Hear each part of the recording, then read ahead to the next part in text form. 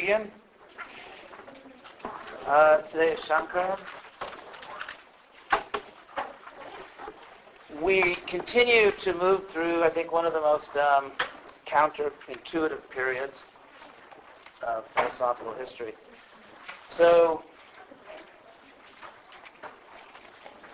well, first of all, I want to discuss, what is at stake for you? It's like, here you are, and, why bother learning about this? Come on in. What's being discussed here between the Buddhists and Shankara and a bunch of other people we'll talk about is that who are we ultimately? When all the philosophical dust clears, who are you and where do you go? Do you go anywhere? Do you survive the death of your body? And if you do survive the death of your body, what happens to you? What's your real nature? If you want, who are you ultimately? Are you just part of a corporate radiance?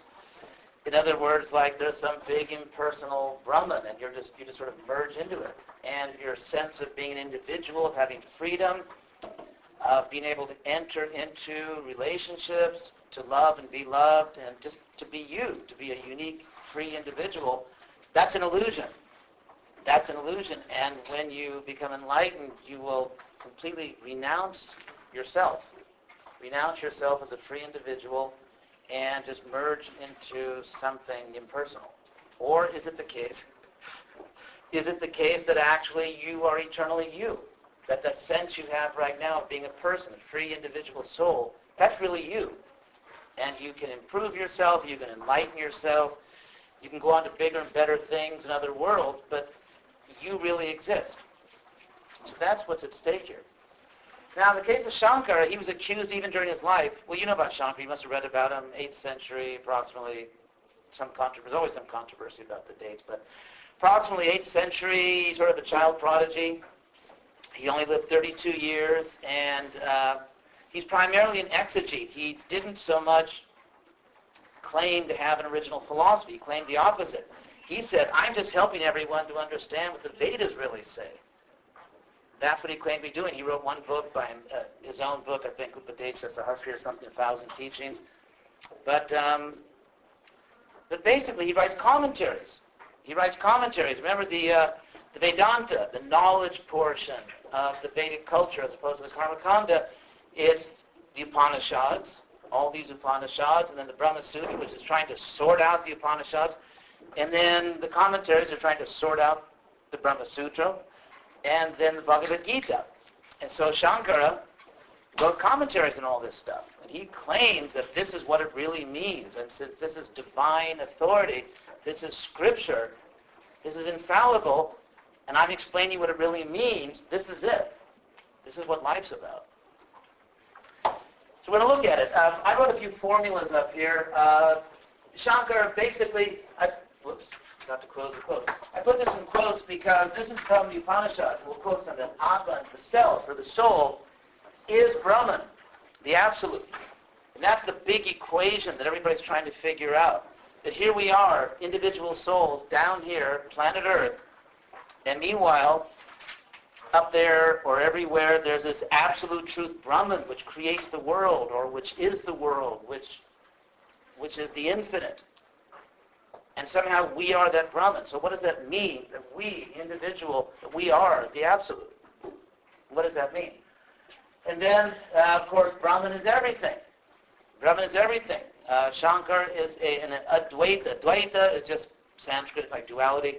In other words, there's only one thing. There's only one thing that exists. There aren't two things in the universe or beyond the universe. Anywhere. There's only one thing. And it's Brahman. So Brahman is everything, and we are that Brahman. And Brahman is indivisible. It has no parts. It has no parts.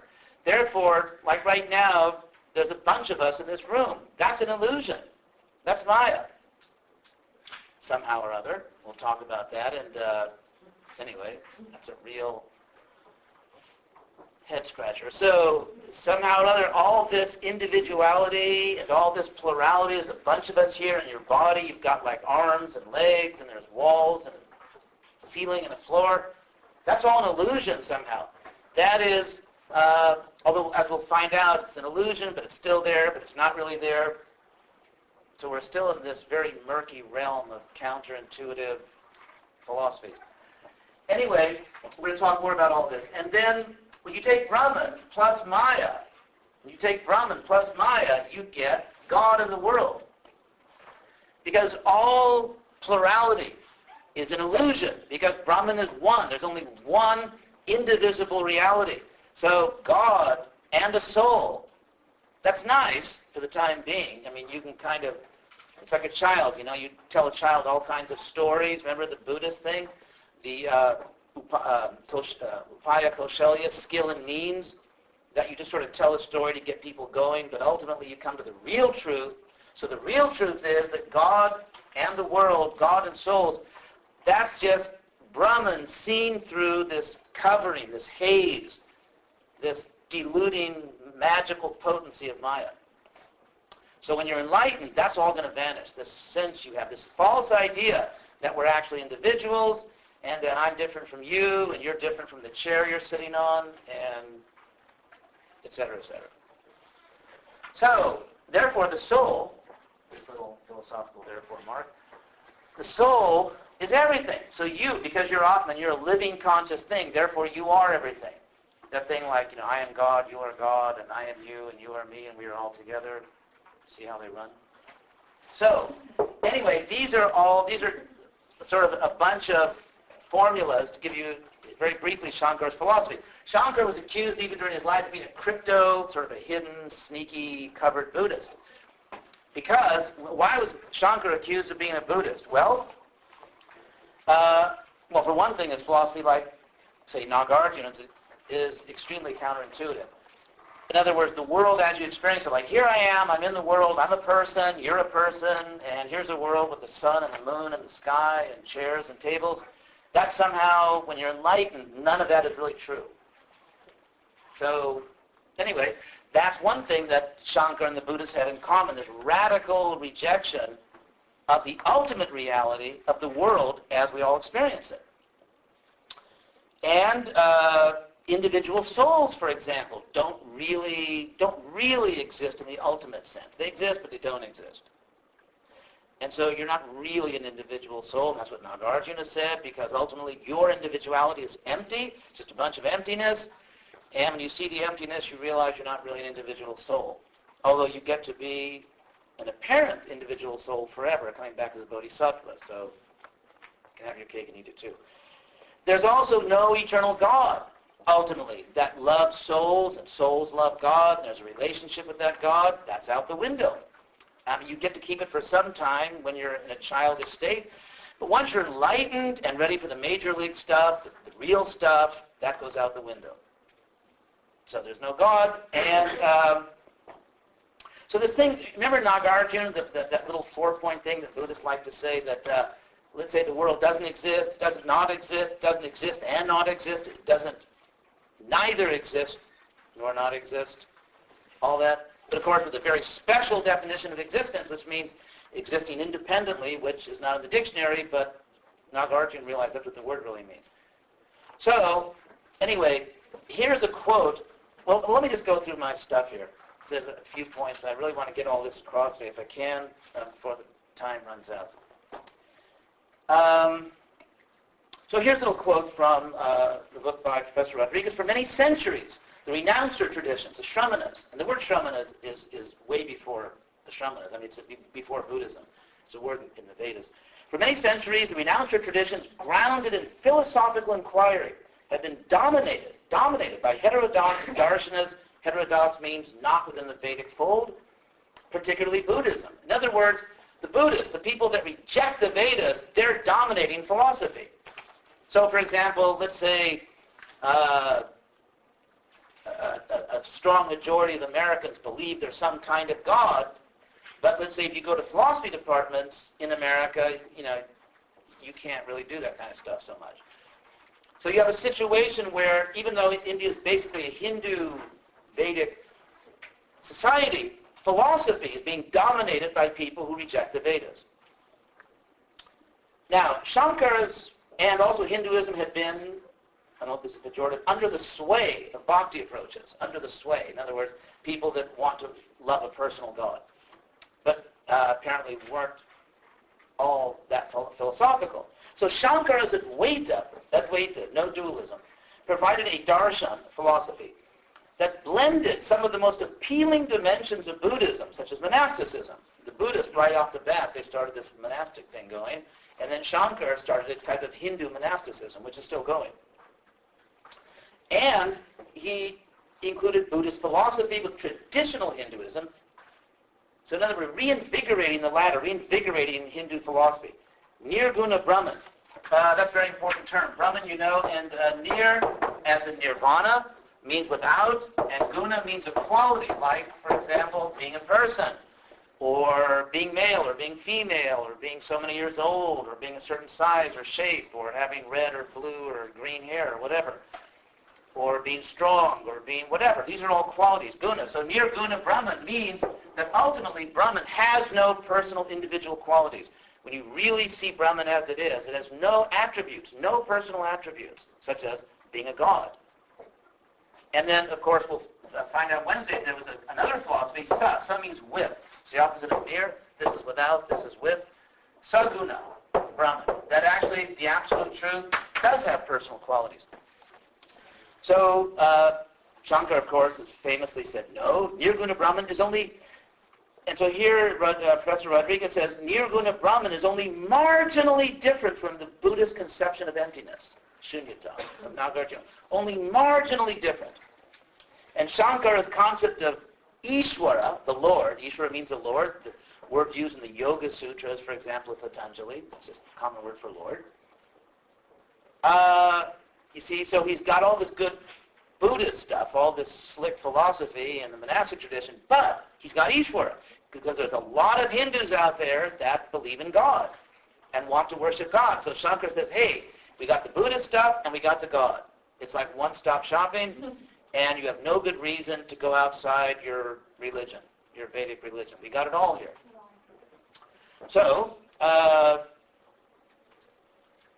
And his concept of Ishvara allowed a place for Hinduism's bhakti, devotion to God, and karma-marg approaches. Karma-marg by karma yoga, where you have a job in the world, but you offer the fruit of your work to God. The ever-malleable Hindu orthodoxy embraced these ideas. So, hooray, we solved the problem. We've got all the stuff that Buddhism has, plus we have Ishvara, so we've got it all. And so let's start talking about this. So as far as just one quick quote, like Nagarjuna doesn't exist, doesn't not exist. Maya doesn't exist or not exist. There's a quote from Professor Rodriguez. Maya is not fully real, existent, but its illusions are grounded in ignorance of Brahman. In other words, you think you see a world out there, you think there's individuals, because you don't understand there's only one reality, which is Brahman. And these illusions of a world and individual soul, these illusions vanish with self-realization. But Maya's illusions are not fully unreal. So they're not real, but they're not unreal. This sounds very much like Nagarjuna. Since they have the power to cause us to feel and act. So if you bump your head against the wall, it hurts. So you can't just say it's unreal. Because if there really wasn't a wall there, you wouldn't have a big lump on your head. And everyone realized that. And even Nagarjuna had to brush his teeth in the morning. And Shankara, so there's really a world out there, but, so if this is kind of confusing, congratulations. Because I think it is confusing, and I think there is something a little unnatural about this. And we're going to proceed with the history of Indian philosophy, and a bunch of people thought, wait a second, does philosophy really have to be this confusing? Bless you. Yes?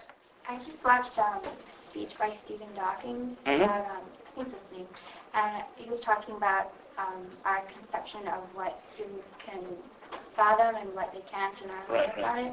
And I was talking about how atoms, our brain is specifically made to comprehend the world as it is, to think that this is solid when really it's just atoms, and the distance between one atom and another would be a fly on the wall of a stadium versus a fly on the wall of another stadium is the distance between the atoms. So that's like the space, so that there is seriously nothing between it. Right. So it's the concept of that this is all nothing. We're all just atoms. I would say to Dawkins that, just very quickly, because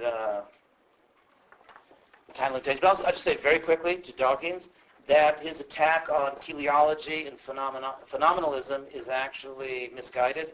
For example, if you go to a museum and you see a great painting on the wall, and let's say, is it Dawkins as physicist and not a philosopher, which you can tell if you read his book?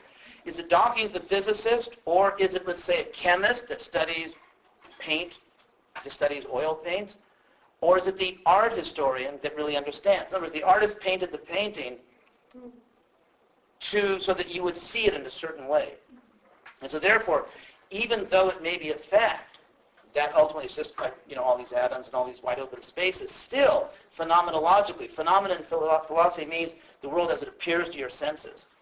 And so even though it may be technically a certain thing, still, in terms of the way it appears to us, it's a beautiful painting that has its own validity. And so I would say that in order to understand art, I would rather talk to an art historian rather than a physicist. In the same way, if the universe turns out to be a work of art, if the universe is created to be perceived by conscious beings, then the technology behind it, in a sense, is a secondary understanding. For example, if you buy a computer and you're not into computer technology, you're just not into it. Then you want to turn on your computer and get a picture on the screen, and you want to be able to click on things and do things. And so therefore, even though there are computer, let's say, engineers that know all about the nitty-gritty stuff behind it, really what concerns me is that I get the right picture on the screen. That's what I want. That's what I want to work with.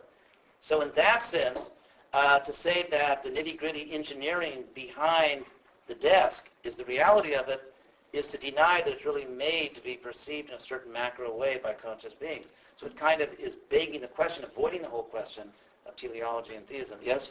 But isn't going beyond the senses kind of... What's the basis of theism?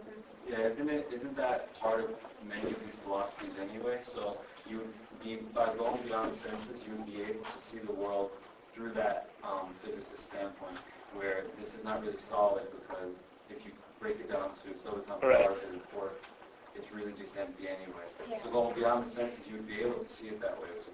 So there's like a scientific... I have kind of a similar question to that, and I was thinking with time we can answer it. So, but I was thinking about, it seems like most Indian philosophies, maybe with the exception of the Namsakas or something, propose that everything material is, in a sense, like temporary, and we should kind of focus our attention on a reality that's totally separate from the chair and the desk and my hair color.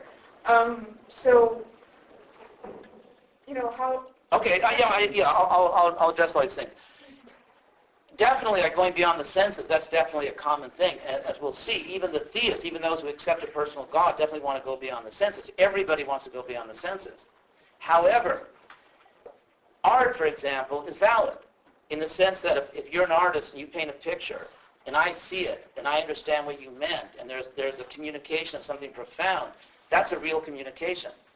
And the fact that there's space between, let's say, the molecules of the paint you used doesn't invalidate the fact that you successfully communicated something. Well, the way he says that Maya is real, but it really isn't. True. But then, okay, that's a good point. So I'm not, how should I put it? It's not so much saying that there's something beyond the senses, but if you as a person, I mean, I accept that. I see what you're saying, and I accept that's valid. It's valid to say that the world as we see it is not just the world. There's something beyond that.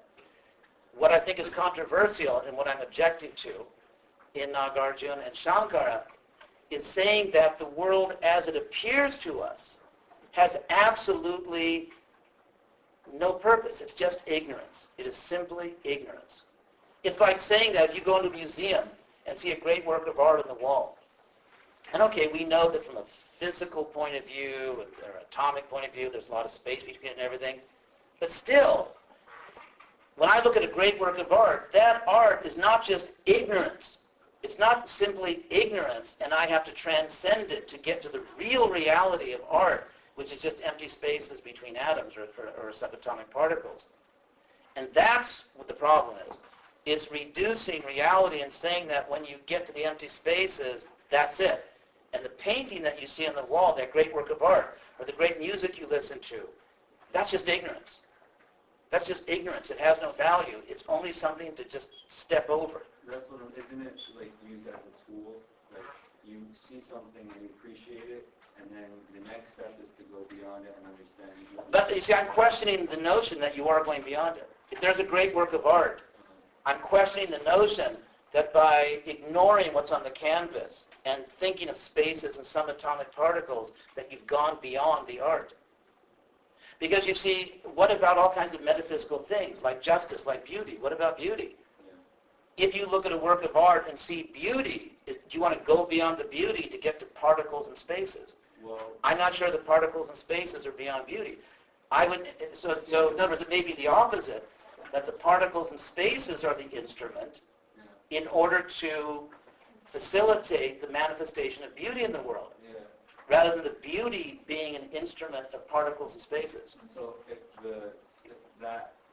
whatever's beyond the art is what's creating the art, Yeah. essentially it is the art. It is the beauty being expressed through these material forms. But then again, let's say, for example, you paint a picture for someone you love, okay?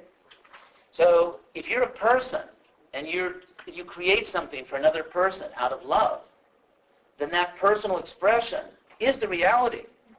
It's not like if you do something for someone you love and that loves you and you give it to them. So you paint a picture and they look at it and say, well, never mind what you're trying to tell me. Never mind you're trying to tell me you love me. Never mind the beauty you tried to create for me. What's really interesting to me is something that you didn't do at all. It's just the spaces between the particles and the particles themselves. And so what it's doing is it's taking personal life, personal consciousness, personal concerns, metaphysical concerns like beauty, justice, kindness, relationships, and subordinating those to physics.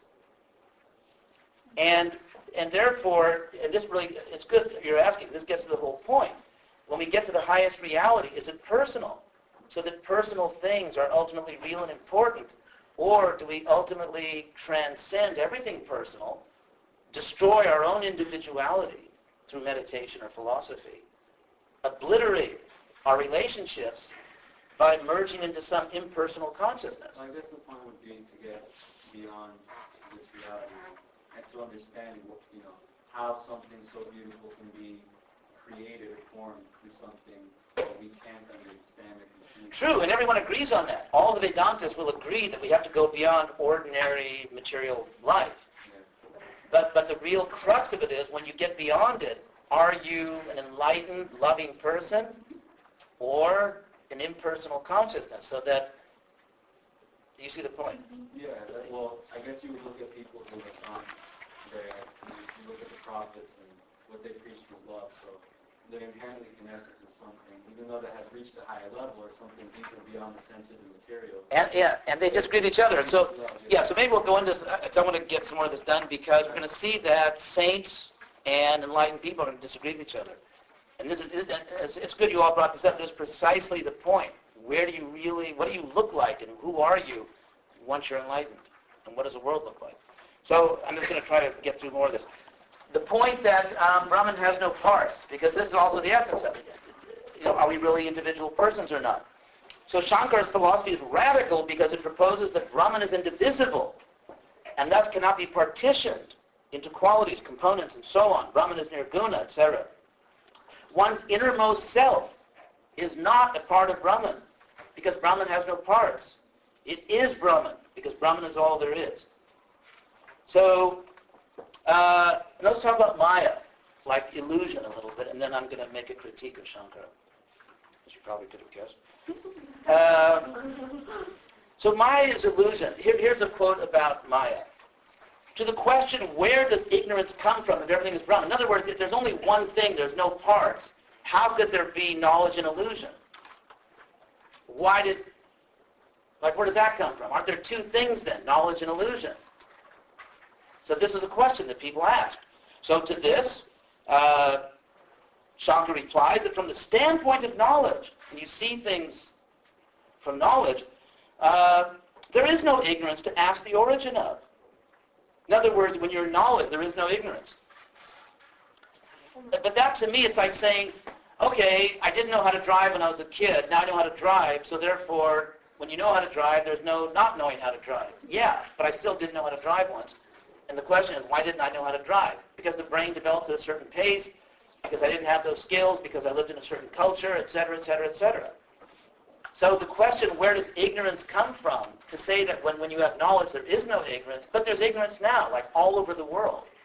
I mean, go out in the street, take a survey, and find out how many people in this county or anywhere else in the world are merged into Brahman. It's going to turn out that 99.9% of the, or more of people on this planet really are not in Brahman consciousness, and therefore there's a whole bunch of ignorance down here. It's causing a lot of suffering, a lot of trouble, and I don't think we can say that people are suffering, but they're not really suffering. Yeah, they're really suffering. So can you give us an example of the snake to explain? Yeah, I'm going to get to that. Yeah, definitely. Thank you for keeping me on track here. In other words, let's say, for example, I think that someone in my family, someone I love, has died, and therefore I'm really suffering. Then I find out it's a false report. The point is I still suffered. Even though I suffered out of ignorance, I still suffered, and I was really in ignorance. So there's still two things. There's the real fact that my loved one is actually safe, and there's my ignorance. I misunderstood it. So if there's only one thing Brahman, where does the ignorance come from? You still have to answer the question.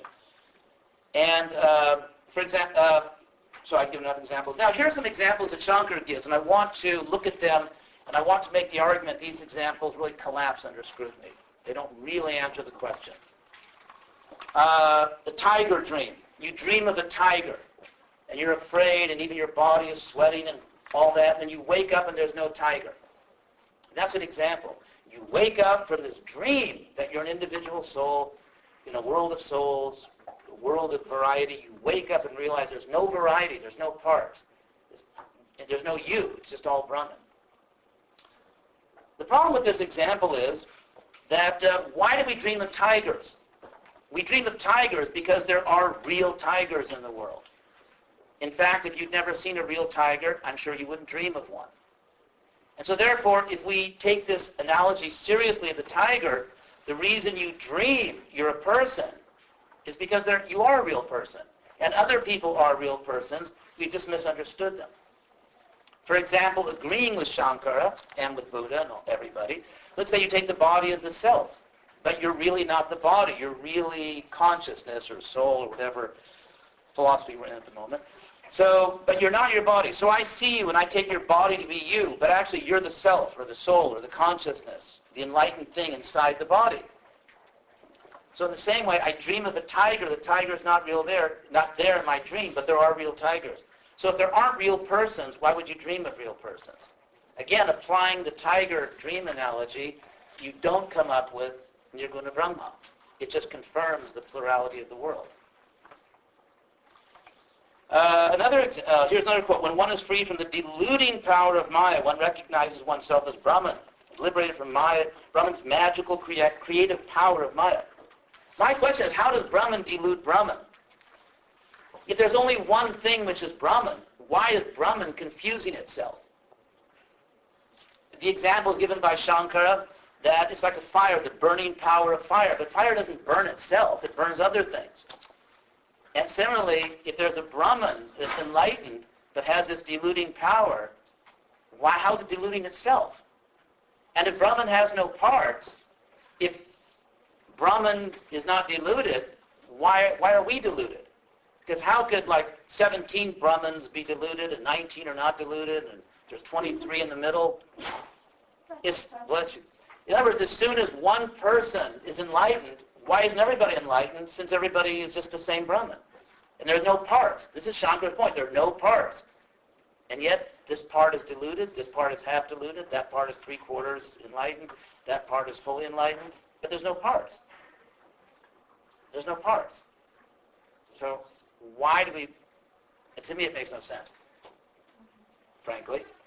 And then we're told it's like a rope and a snake. That you see a rope, a coiled rope, and you think it's a snake.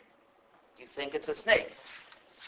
Okay, but this illusion, this example, is based on the existence of two real things. There are real ropes in the world, and there are real snakes in the world. So when you see a rope and you think it's a snake, you are confusing two real things.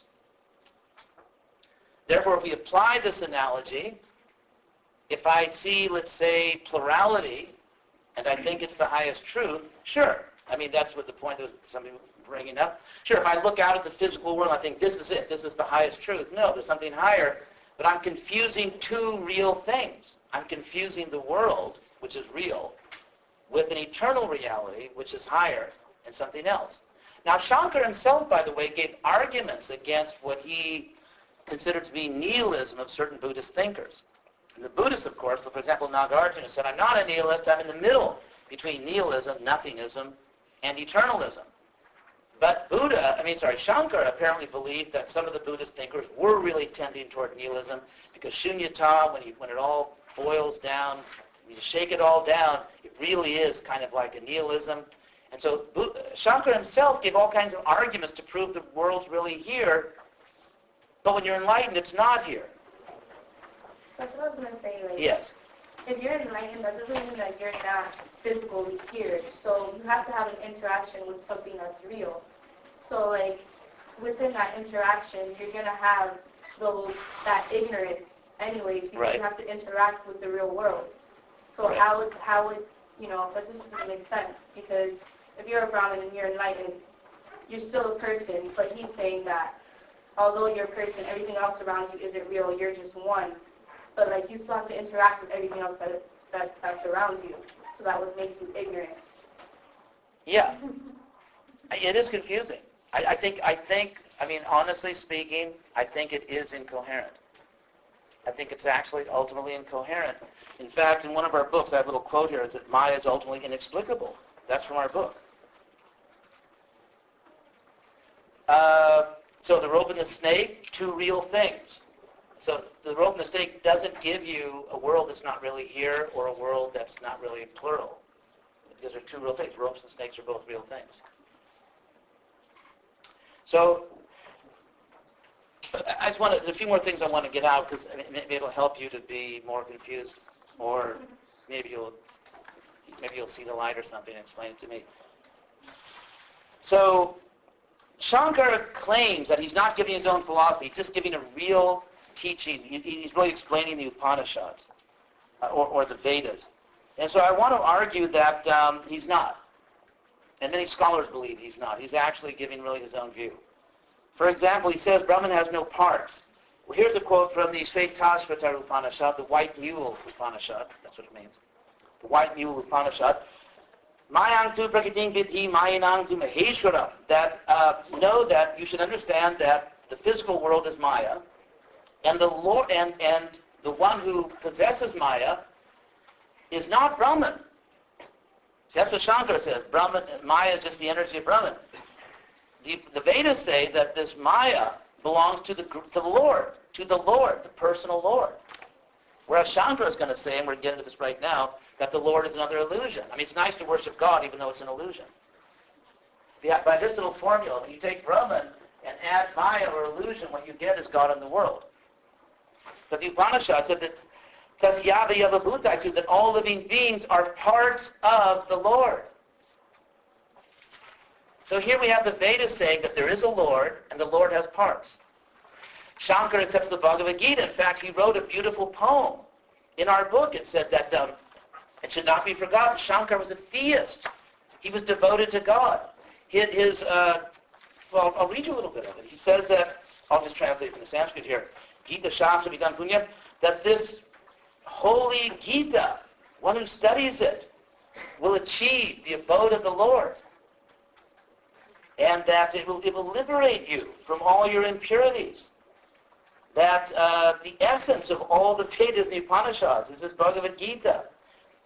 It is the one Shastra, the one scripture, and Krishna, who spoke it. It is the one Lord, etc., etc. And yet in the Gita, Krishna says that every living being is part of me. He uses the word angsha, part. So the Bhagavad Gita, which is one of the three scriptures Shankara accepts, explicitly says that souls are part of God.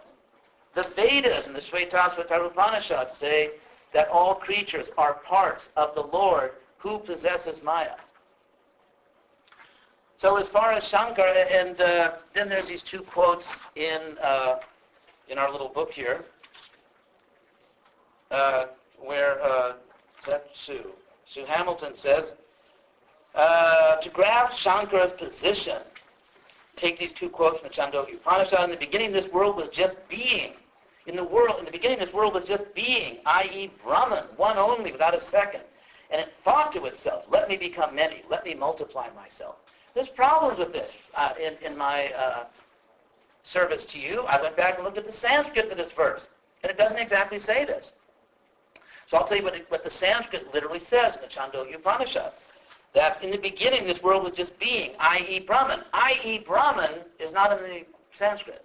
It doesn't say bracket, i.e. Brahman, close bracket. And it just says in the beginning, this world was being, one only. And it thought to itself. It doesn't say it thought to itself. Okay, I'll tell you what it really says. So, okay. The Sanskrit word idam means this. It's just the neuter word this. And so at the beginning there was this, and this was sat, existing. But then it says that, not this, but that, tat. Aikshita. It thought, or it glanced, and it thought that I shall become many. Bahusyam. Now, here's the Sanskrit for I shall become many. It's bahu, which means many, and syam, which means I should become, or I shall become, or I will become. Now, first of all, what's interesting is that when it says, in the beginning there was only this world, that's the word idam. But then the guy or the thing that's going to create is something else. It's tat. It's this and that. It's not even clear it's the same thing. In other words, in the beginning there was this, the world, and then that decided to make something of the world. So it's not even the same thing, which you don't get in the translation. These are actually different, neuter, demonstrative pronouns. Yes? Yeah, then, many. I should become many. By the way, the English word am is related to Sanskrit. So, first of all, many. It does not say in the Upanishads, it does not say that I'm going to become many because I want to create an illusion. This is going to be a delusion and ignorance of Maya. It doesn't say that. It just says that there should be many. It doesn't say that this is going to be false or unreal. And syam is the verb I. It's a personal thing. We're not talking about an impersonal Brahman. We're talking about a person saying, I shall become many. And those many are not an illusion. Prajayeya, I shall procreate. Now, another thing that's interesting is that the same verse is given not only in the Chandogya Upanishad, where it's quoted here, but also in the Taittiriya Upanishad, and it goes on to explain it more. Another ancient Upanishad, pre-Buddhist, which says that in order to have the power, or in order to actually create, that who's ever talking here, the creator, tapo taptva, performed austerities. Now what's interesting is that throughout the Vedic literature, and even in Buddhist literature, you perform austerities when you want to get power, when you want to purify yourself, just like Buddha tried performing austerities at one point. And even in Buddhist monasticism, they perform all kinds of austerities. If this is God, if this is the already perfect, all-knowing Brahman, why is it undergoing some discipline to get the moxie to create the universe? And actually what we find in other Vedic literature, Puranas and so on, is that actually the creator Brahma, it's not even the supreme God at all. It's the creator Brahma or Prajapati that did this and performed the austerities. So if you look literally at the Sanskrit, it's not at all clear we're even talking about God or Brahman. It's not at all clear that the original one existing thing is the Brahman, as opposed to the world. It's not at all clear that the plurality of beings that are going to manifest, that's an illusion. It's not at all clear that there's an impersonal Brahman speaking, because impersonal things don't talk anyway. So, again, Shankara's interpretation of the Upanishads is really his own philosophy,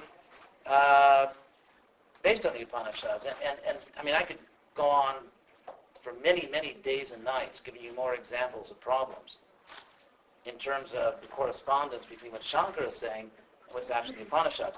And then the next statement, which tells you, which is given here, which I'll try to cover very briefly, which also has problems. By means of just one lump of clay, everything made of clay can be known. Any modifications are merely verbal distinctions, names. Reality is just clay. In other words, you take a bunch of clay, make a clay pot, a clay dish, a clay spoon, a clay air conditioner, whatever. The point is that it's just clay. You call it a pot, a dish, a spoon, but it's really just clay. Yeah, in one sense it's just clay, but a spoon and a pot are really not the same thing. And if you want to cook, you're not going to cook in a spoon, you're going to cook in a pot. And so the substance may be the same. For example, the Sanskrit for this verse says that if you know this, then you know everything made of clay. But even Shankar, in his commentary, I actually looked up Shankar's Sanskrit commentary on this, Shankar says what we're really talking about here is the vastu. The vastu means the substance.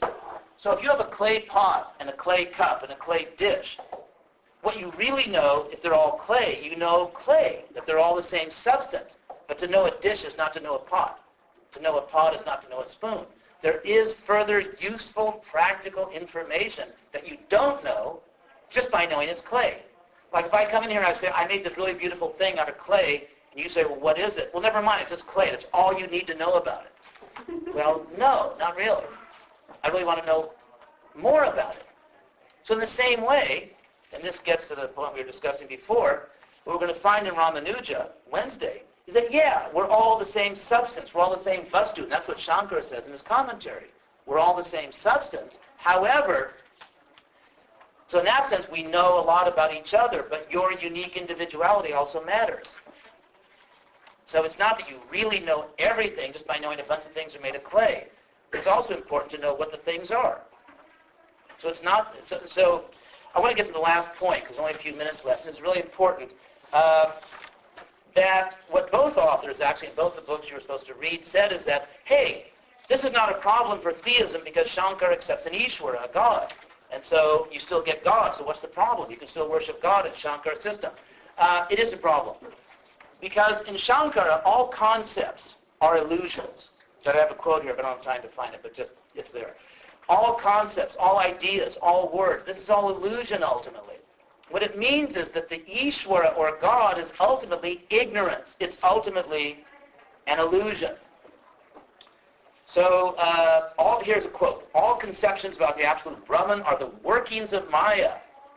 Brahman's creative power, which generates our thoughts and imaginings. Thus, when we apply these imaginings to Brahman, remember that? You apply Maya, all of our material ideas to Brahman, is understood as God. So personally, if I was a theist, I wouldn't be like really excited to worship a God who's actually a delusion and ignorance. I mean, that doesn't sound like really, that's not going to motivate me. So Shankara calls this Ishvara the Lord. Ishvara presides over the world and is the object of religious devotion activities. How can an illusion, a distorting limitation, because here's a quote from Professor Rodriguez, any quality that one predicates upon Brahman is a distorting limitation. Any quality, here it is. So God as a separate being, God that you can worship, God that rules the world, makes the world, that's Saguna Brahma. And any attribute, any guna is a distorting limitation. So this thing, like, no problem, you still get to worship God. You get to worship a distorting limitation, an ignorance, a delusion, something which you will go beyond once you're enlightened. That's not really the spirit of theism. Yes? In the book, it said that his ideas still have a role in Hinduism. Absolutely. So which parts did they take from that? Thank you. It's very common in Hinduism to say something like, it doesn't matter what you worship. It doesn't matter, like you want to worship Krishna, Shiva, Devi, whatever. Because ultimately, none of these personal forms of God are real. Ultimately, it all dissolves and there's just something else. And so, actually, we're going to talk all about that. I mean, it's a very good question. We'll get to Neo-Hinduism, 19th century. You see the 19th and 20th century Hinduism that's going to become very, very, very prominent. It's always been. But there are people who resisted this. There are huge numbers of Hindus and philosophers that said, no, this is not fair. When we worship God, Krishna or Shiva or whatever, we're not worshiping a delusion. We're not worshiping a distorting limitation. We're not worshiping something that's going to get thrown in the dumpster eventually when we're enlightened. This is really God.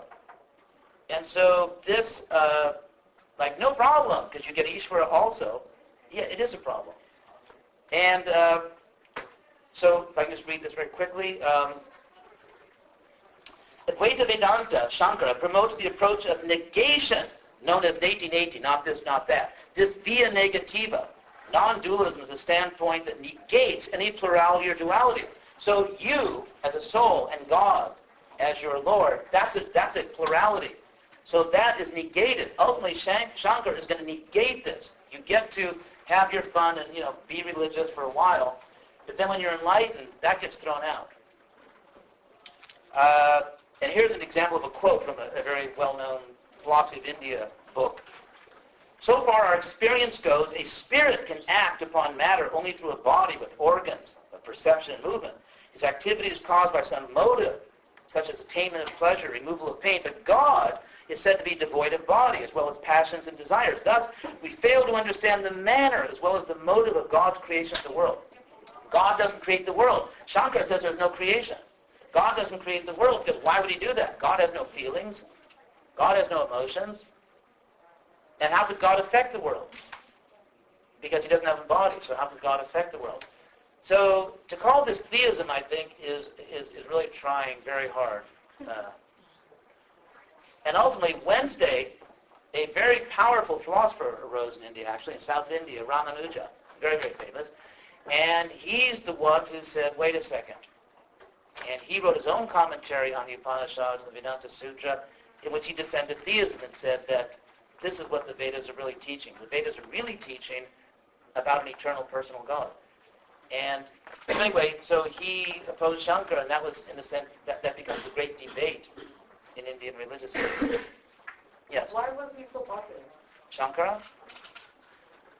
I think it's a question where that's a very good question. He was popular among intellectuals. If you study world religions, all of them really, Judaism, Islam, Christianity, Buddhism, Hinduism, you'll find there is a trend in world religions, we can talk about it next time, among intellectuals to think that a personal conception of God is sort of like lightweight, pre-philosophical. It's for the religious peasantry, people that aren't really like serious thinkers. And then when you become a serious thinker, you don't, you realize that personal God is sort of like